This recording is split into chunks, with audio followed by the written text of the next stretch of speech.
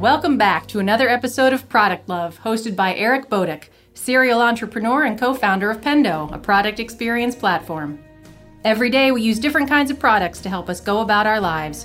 Behind each product is a product manager who has carefully built something they hope their users love. This is Product Love, the podcast where we interview product managers and explore the craft of product management. Well, welcome, lovers of product. I'm here this morning with Christian Idiodi. Christian, why don't you kick this off by giving us a little overview of your background? Sure. And thanks, Eric. I'm currently a partner with Silicon Valley Product Group, working closely with Matty Kagan, the author of Inspired. We bring senior level executive experience to companies on how to deliver winning products faster. Prior to joining the Silicon Valley Product Group, I led product at a company called Merrill Corporation, which was a provider of SaaS solutions for mergers and acquisitions. I also led product at Snag, previously Snag a Job, and CareerBuilder in the HR technology space. I also stay engaged as an entrepreneur and a coach. I support student-led startups every year, and I build at least 2 new products every year to ensure that I'm immersed in the trends and challenges that modern tech companies face. Awesome. Well, talk to me a little bit about, how you first got involved in product management and what about the field called to you? And then we'll probably dig into some of those things you just mentioned, working with Marty, building 2 products a year. There's some great stuff, I think, there. Sure. I like to joke with people that I wish I were one of the few people in the world that have a degree in product management or a master's and a PhD. I actually stumbled into product like many people do, which is unintentionally, right? So, I worked at a company called CareerBuilder. They had a competition every year where anyone in the company could submit an idea. And if you won the competition, you got funding to actually run the idea. And I joined the company, and less than 3 months joining the company, I won this competition. And I am stuck with a massive capital or check to run a business. And so in some ways, I think the field called me. I learned product by failing miserably through that experience and then succeeding at several others. I've built over 100 products through that. And I learned that the key is to stay focused on the company, on the customer, tackle your risk early and to collaborate truly with others. So it's been such an exciting career opportunity that was not very deliberate. So talk to me about, some of your current experience now let's start with working with Marty Kagan. Well, I think, when I reflect back on when I started my career, when I joke with Marty, I said, where were you all my life? You kind of wrote the book after I went through massive failures and it came a little too late. But it's super rewarding and meaningful work to share experiences and proven practices with many companies all around the world on how to deliver winning products and how to decide what we build, kind of this notion of discovery. And Matty has been a great mentor and friend for several years. And it's such a privilege to be able to share in this journey and experience and to champion the work around empowered teams, around ensuring that you focus on empowering teams to solve hard problems and you focus on giving them outcomes than output. So just really rewarding work. Yeah. And now talk to me, you mentioned that you still build a couple products a year. Talk to me about that. Talk to me about why you do that and how you do that. Sure. So with the emerging field of product management and all of the trends and changes, things are constantly moving. And so I started teaching a class at a local university around product innovation. And every year I work with students in the class. I break the class up to 2 teams. They come up with ideas and we pick 2 ideas. And the goal is to go from 0 to revenue in 15 weeks. And what it does, it allows us to really harden some of the techniques and principles that we've put out around how to discover what to build and how to rapidly validate that what you're building is actually valuable and usable and works for the business. And so I partner with these teams every year through this class that I teach. We start with an idea. We do all of the work with going out and meeting with customers, quickly validating that it's valuable. That's the most important thing. Working with partners on usability and the technology, and then trying to grow a business from it. And I've done that for the last 5 years and fairly successful to see some of the challenges and trends with different industries and brands and where you can kind of take business. So talk to me about some of the products you've turned around and built and gotten to revenue in 15 weeks. Well, some of them have been really cool concepts, and it's amazing to when you put out hard problems in the world to tackle them. One of them was recently really around on-demand care for your car or your automobile. So in this kind of case, it's like bringing the mechanic to you, than taking that out. So building an app in which you could request the mechanic to change your oil while you're at work, or working with teams in the HR technology space to actually look at better ways to fill jobs quickly for short-term staffing, or even around gamification for everyday life things and tasks, whether that's people that have passions for games, for movies, for playing the lottery. So we've seen a range of ideas that we've explored with them, and some of these have made it to an exit stage. Some of them get into an accelerator program, or partner with other companies like Techstars or Lighthouse Labs. So these ideas end up turning into, in some cases, real businesses that continue on outside the class. Yes. And I've had two of these kids in the last 4 years that have made this a full-time job, kind of leaving college, and this is now their career, running this business. And so it's just exciting to be able to create that opportunity through this program. That's pretty awesome. So any companies we would recognize?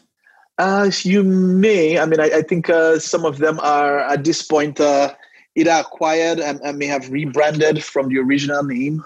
But you have things around in the HR benefits field. You have things around personal mechanics and apps in the App Store that you may see. But I don't think any of them have become household names today. Cool. Well, it's still great. I really like the idea. I think that kind of program at a university would be pretty powerful.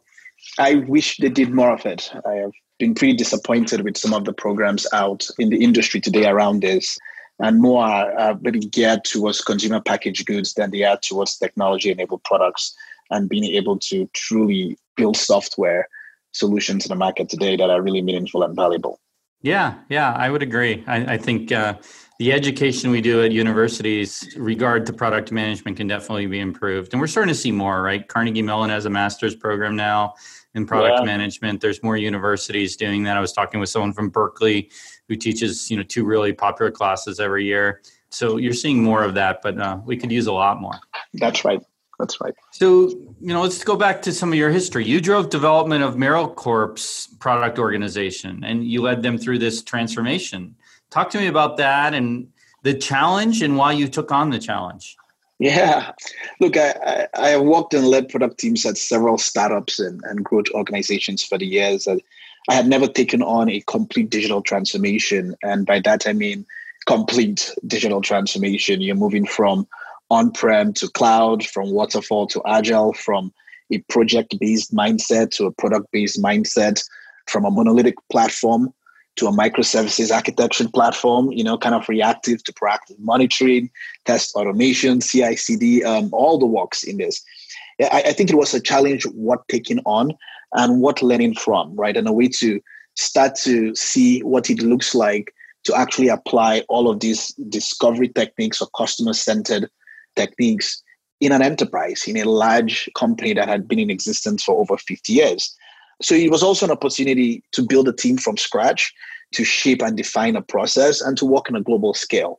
So how did you get the organization to embrace product management? That's always been a challenge, right? Yeah, no, that's, look, I truly believe that, empowered teams rely on trust to get work done. And so to some extent, the leader of product management is responsible for building the foundation of this trust.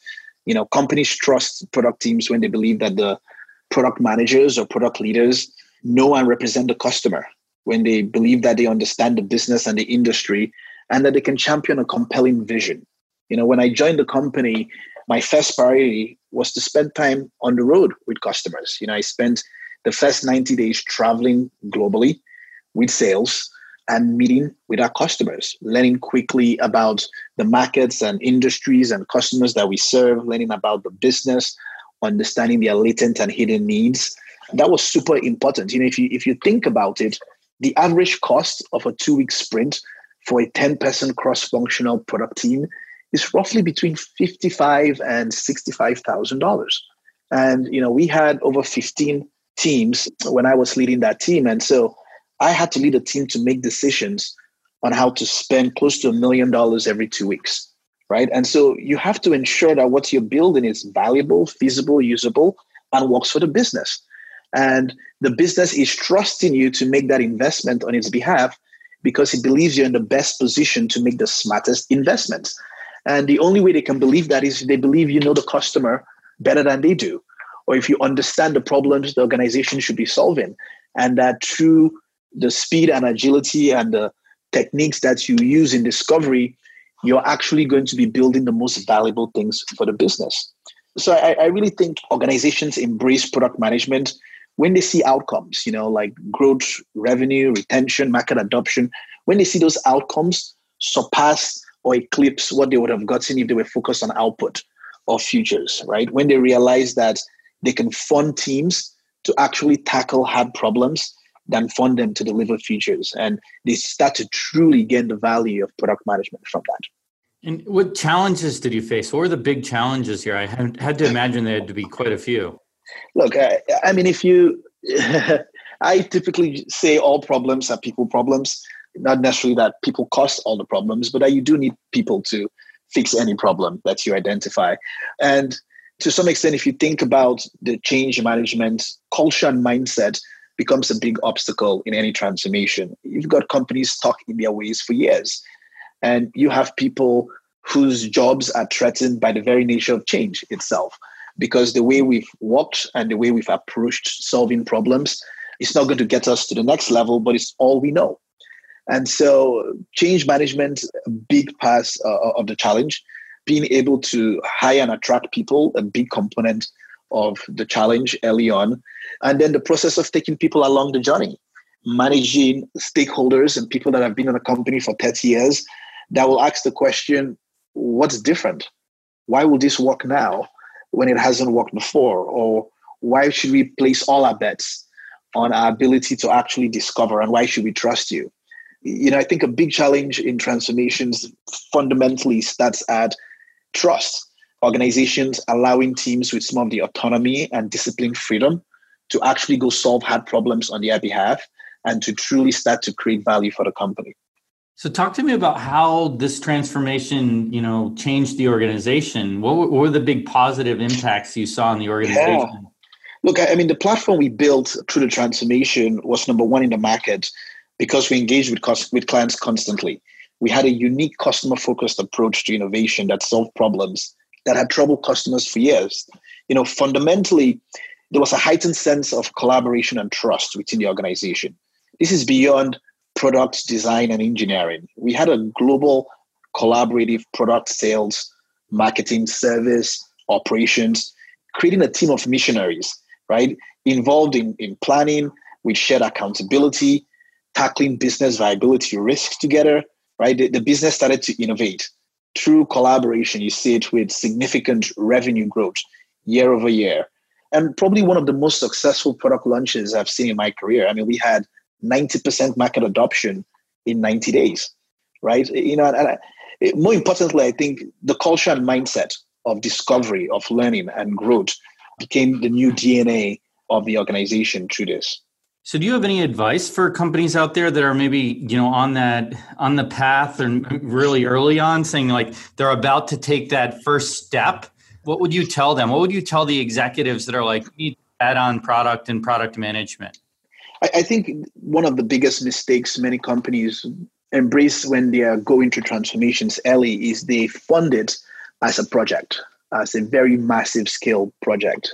And it's important to know that when you have many moving layers in a transformation, many changing pieces, there will be dependencies. So they try to manage dependencies by hiring a bunch of process police people, that hiring program management and project managers, and they put together many checks and balances to ensure that they're getting the best ROI out of their transformation efforts.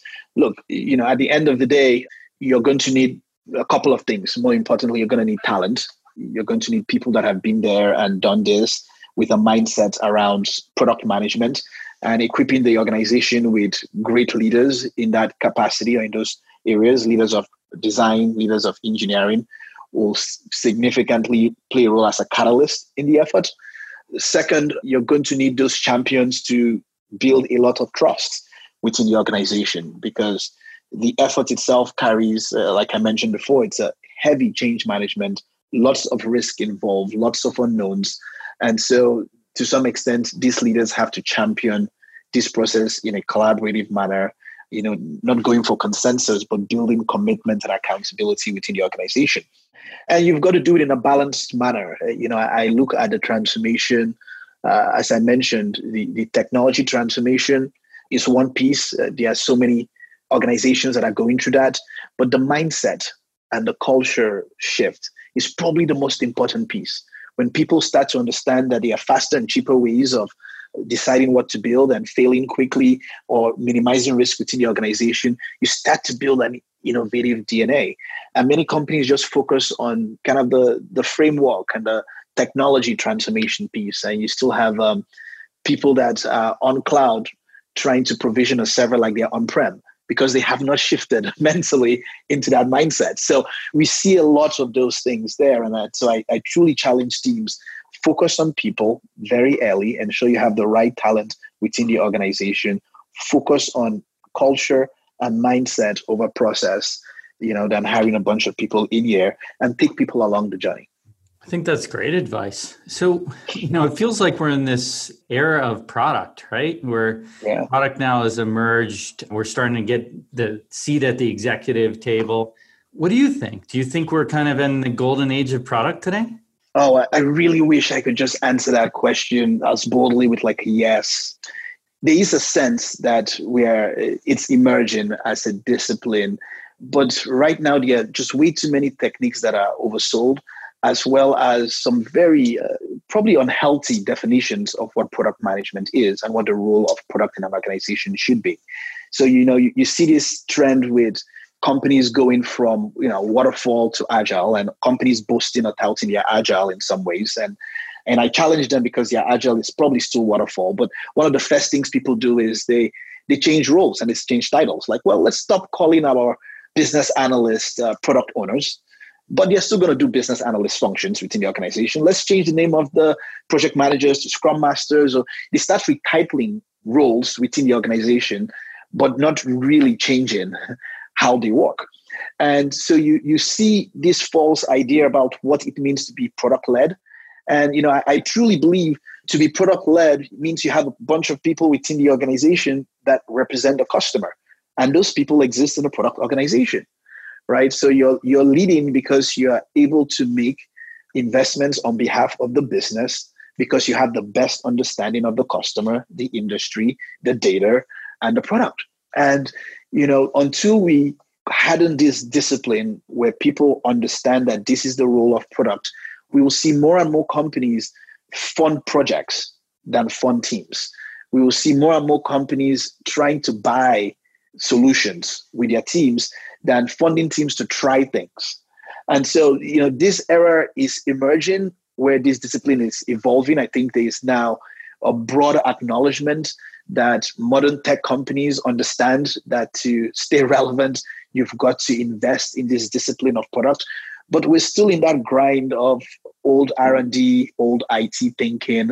And this tends to have, historic leaders that have worked in these organizations continue to ask themselves the same question. How do I know I'm working on the most important thing? And what am I going to get for my investment? Right? And this forces this mindset where even people with good intentions as product managers are stuck in organizations that are run as projects. Yeah, you can definitely see a lot of that. So what would you suggest for those product managers that are strong, maybe solid product managers, but are stuck in those old traditional companies? How do they help their companies move to becoming, kind of more that modern SaaS company or that more product team driven company? Yeah, look, I get this question from product managers a lot. And in some extent, one of the easy ways is to blame their leaders and the organization, right? So saying, well, the organization has to change from top down and they have to provide an environment for us to work in this manner. But like I mentioned before, foundational, it's about trust. And the organization or your leaders do not trust you to make the best use of the investment. Now, to some extent, it's true. They don't know any other model than to put these checks and processes in place to ensure that they are getting the best return from their investment. And what I tell new product managers, I say, go up to your manager and say, look, I am tasked to decide what we build. And the best way I can make that decision is to truly understand the customer better than anyone in the company. And, rather than being a backlog administrator where I'm just telling a delivery team or engineering team what to do, I would rather spend time out learning with customers and understanding what's valuable for our business and what problems we should tackle. And so I would love an investment in which I can engage with our customer-facing elements, whether that's with service or sales, or get out of the field myself and build that reputation. So I always advise product managers, build a reputation within the organization as being the expert on your customer. And do it in a very loud way where you're taking leaders out with you to go meet with customers. Because when they see you interact and engaging with customers, they start to trust that you can represent their views or you understand what problems are important for us to solve for them. So, I always challenge them to do that first, get knowledge of the customer, knowledge of the business, be immersed in the data. And when you start to do that, you start to get this natural seat in the table where many critical decisions don't get made without the product management discipline leading. And I think every team can do that and every product manager can do that without a massive top-down transformation. I like that idea of getting loud too, of doing it in a loud way. Let people know you know. So Christian, talk to me about how you build scalable, product teams. How do you build those high-performing teams? And what do you look for when you hire product managers and product leaders? Yeah, look, I believe it's the job of a product leader to attract, retain, and grow talent. I don't think we're doing enough as leaders to coach and support our teams. I look at that as such a big weakness in the discipline today. I look for product people that have empathy. I look for people that are curious, kind of intellectual curiosity is a big stuff. Learners, technology lovers. I don't hire people today based on an education background like, oh, great, you learned this in college. I mean, if you look at my resume, I joked, I don't have any product management experience in my educational field. So I also believe people can also learn the industry and will learn the business. So most of the time I'm hiring people, what we consider smart people that love to solve hard problems in that way. And you try to discern that kind of from your interaction with them and through a rigorous interview process. One of my favorite interview questions that I pose to product managers when I'm hiring them is I threw out a problem like, hey, look, I've got a friend, Eric, and Eric has a hearing impairment. He's deaf all his life, and he just started a new job. And, obviously, traditional alarm clocks don't work for Eric, but he's got to wake up at 5 o'clock in the morning to go to work. Let's say I gave you this problem and, you had all the autonomy and empowerment to solve this problem. Walk me through how you go about solving it. And, what I'm listening for with this is I want to see how people approach problems, right? And, it's not like a ridiculous problem out there. It's one that people can kind of connect with, but you start to catch people in how they think, right? So you have people that I will see three patterns. Some people will run straight to a solution, right? Oh, I am going to build some vibration that will wake up Eric in the morning, right? I'll see people that will kind of overthink a process. Well, step one, yes, what I'm going to do. And step two, I often catch so many people that want to say, hey, I'm going to engage with Eric, but fail to understand that, hey, do you know sign language? How are you even going to talk to Eric, right? And so some people, but you see people that will actually say, I have no clue. I have no way to approach this. I actually get very curious about people that can start at the point of not knowing and acknowledging what they do not know upfront, and then seeing if they can approach it with, okay, you're recognizing what you don't know. I don't know how to communicate. I've never interacted with someone that is deaf. And then I want to see how they will plan to learn. And those that are willing to, go out and engage and fearless about asking certain questions and about trying to discover or understand Eric's problem in that way. And so I pose questions like that truly with the goal of trying to get a sense of how they solve problems or how they approach problems and who they try to get involved in the process. Who do they invite in? Do they need a designer? And do they understand what kind of risks they need to tackle. And so I can play along with that question for a while, but again, the goal is just to see how people approach problems, how they learn, their empathetic nerves, and kind of how curious they are about that as well. Yeah, I like that. I mean, I think it's always interesting to see how people think their way through problems, right? Yeah. Look, there's nothing, a compelling vision too is a good way to attract smart people. Like I say, great product people love to solve hard and meaningful problems. So, if you're a leader, you've got to have a compelling product vision. And then that's also another way to attract people and build teams. And you've just got to understand that the job of a leader is to coach and retain these people. And that's actually more valuable to the organization. So you've been a product leader for quite a while. Talk to me about how it's changed over the years. Oh, wow. When I started, there was no formal discipline like product management. IT was building a lot of solutions and tech solutions, right?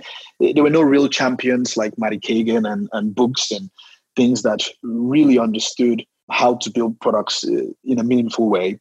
So I learned the hard way through a series of failures, right now I tout that I haven't failed at a single product, meaning I haven't had a product launch that did not meet its outcome in the last 15 years, because now there are techniques for you to tackle risk upfront. You have a supporting cast of people like designers and lead engineers and analytics people and, or data analysts that bring you data and inform and subject matter experts and product marketing people. You've got partners to collaborate with and support our work, right? In the past, product teams existed to serve the business and not serve customers. And today, the best teams realize that they exist to save customers in a way that works for the business. Like I mentioned, they are funded to solve hard problems and not just giving solutions, right? Lots of handoffs. So this emerging field has changed so much over time. I think another piece is the pace of innovation is also changing, right? Things that we thought were far away, or even impossible 10 years ago, whether it's self-driving cars, how ubiquitous AI and machine learning is in our everyday lives today, the consumerization of the enterprise, just kind of mobile in our everyday life and the immersion of it. Those have changed significantly. I also see customer expectations have also evolved heavily, right? No one reads user manuals anymore, right? No one has the patience to discover how cool your product is. They've got to pull it out of the box and it has to teach them how to use it. I mean, back then, the only thing that was that cool was probably an ATM machine, right? The ATM was probably one of the only things that taught you how to use it. Nobody went to school to learn how to take money out of an ATM machine. You kind of walked up to it and it instructed you on how to do it. But today, I don't think there's a single, tech product that you buy that is not designed in this plug and play manner, right? There are less and less setups to it too as well. You also find, loyalty bars are very high. People are switching. Gone are the days in which you should be fooled that you're the only one doing this, right? Or first mover is really an advantage. Not so much anymore, right? Everybody can be disrupted. And any new competitor in your industry doesn't start off building all the things that your customers hate about your product. They start off by addressing all of your gaps. So continuously, you've got new entrants into markets and industries.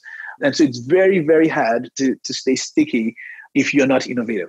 I completely agree. I mean, I think innovation, customer centricity, all of those trends are great positive trends. And we live in a world of SaaS so that, competitors will always be popping up that have a slightly different twist to what you do, usually going after the areas you're weak. And we live in a world that, it's mostly based on reoccurring revenue these days, which means, in order to get that, you have to drive this reoccurring value too. That's right. So it's been very interesting in how all that's changed. What do you see as challenges moving forward for product managers in this new environment? Well, I know many people don't like the term the product manager as the CEO of a product, but I think that term is used because they are meant to also understand the business and the industry, meaning they understand all the levers that drive value in the company. They understand not just the competition, but they understand the trends within the industry and the markets that they serve. I think the challenge for the modern product manager has to be the ability to tackle all of this risk in this very fast moving world. They have to be able to make decisions very quickly about what truly will bring value to customers, what truly can be solved with technology, and what works for the business. And and while there are tools and techniques to do it, we don't have the luxury of 2 months or 3 month cycles or 1 year discovery cycles of our old R&D, where you're trying to discover the next cool gen thing that will come out 2 years from now.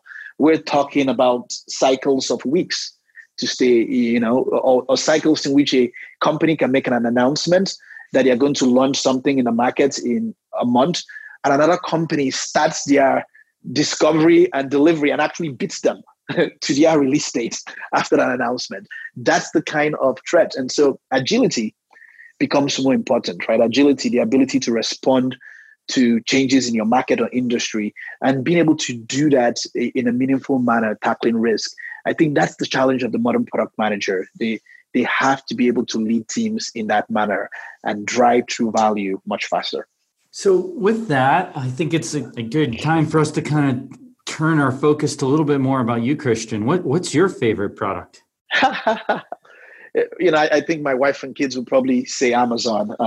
In some ways, I travel a lot. But look, I think Amazon is probably the most consistently innovative company out there. And they are constantly learning. It's such a customer-centric company. And I see that in the ease of solutions, right? So, I can be having a conversation with my kid and they need a book, and Amazon delivers it faster than my ability to stop what I'm doing, get to the store, pick up the book and bring it. And they continuously learn from customer interactions, whether it's the ease of use with one click or recommendations, to the extent that, I set patterns around the things that we order over and over again. Amazon delivers that consistently. I think we probably are doing most of our grocery shopping at this point through Amazon. But, I use all the other things too, like Alexa and their devices too as well. And I have, no shame in how well they use my data to actually improve my life in that way. But, that's probably what I love about the company, the focus on customers, the ability to leverage learning from customers and translate that into more value. You talked about recurring value in that sense. So we talked earlier too about, growing up and building product teams the right way, scaling them the right way, being the right type of product manager, having the right skill sets. What resources would you point people to? What books should they read? What courses should they take? What workshops should they attend? How would you help both the aspiring product leaders and also the aspiring product managers build their careers the right way? Yeah, good question. For product leaders, I think it's important for them to recognize that people build products, right? I am still looking for a product that has built itself. You need people to build products, and product leaders need to have that focus. And so if you're a product leader, I want to see more anchoring around people development skills, coaching skills, being able to do an evaluation assessment, provide tools and techniques to actually help your people get better or deliver at the job, and understand what's required in that job. For product managers, we talked about empathy being an important skill set. And so there are a couple of things that I always love product managers. I love people that have an interest in technology. So I always advise product managers to take a class, like an introductory class in computer science or programming, something like that, it actually creates empathy for what an engineer does to actually deliver code and an understanding of the teams that you're working with. I also love them to build up their business acumen. And so, there's nothing like not being able to have a conversation with a CFO about P&L or about levers of the business in terms of EBITDA and profit and what drives margin within the organization. And many product managers fail to bring a good sense or understanding to the business around that. So taking a class around business acumen would be great. Taking a class around data and analytics, great books like Lean Analytics, also another good recommendation there. But being able to leverage data to inform product decisions. And today, for many companies, data is like an unfair advantage for companies that have been in existence for years, right? And they are not able to leverage it as effectively as they could to actually solve problems for their customers, or to actually create new data products. And so I often recommend for product managers to make an investment in doing that. Besides that, I'll obviously shamelessly plug the Silicon Valley Product Group newsletter and blog, because I think it's a great resource for any product manager.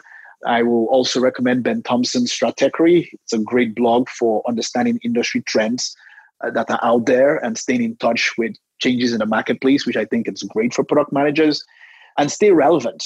The best way to stay relevant is by engaging with customers. I have still not found any substitute for being that person that speaks in that voice, has that deep understanding. Nothing else has been more valuable to the modern technology company than a product manager with a deep understanding of customers. This has been great. I mean, you can hear the passion in your voice over the last few questions in particular, right? About where things are going and challenges and how you become that product leader that you should aspire to be. Really enjoyed this. So one final question for you, Christian, before I let you go. What about 3 words to describe yourself? I think everybody that has worked with me will say I'm super passionate and passionate about people in some ways, super generous, and always a visionary. I think I'm a deep believer in people. I believe all problems are people problems, like I said. And so I stay very much so in my life about caring for people, growing people, and to some extent ensuring that through their interaction with me, they are better professionally and personally. Well, thank you. This has been great. Eric, thank you so much. I'm glad I could make the time to do this. This has been Product Love. Thank you for tuning into this episode. Check out the rest of our articles and interviews on productcraft.com, an online magazine by and for product people.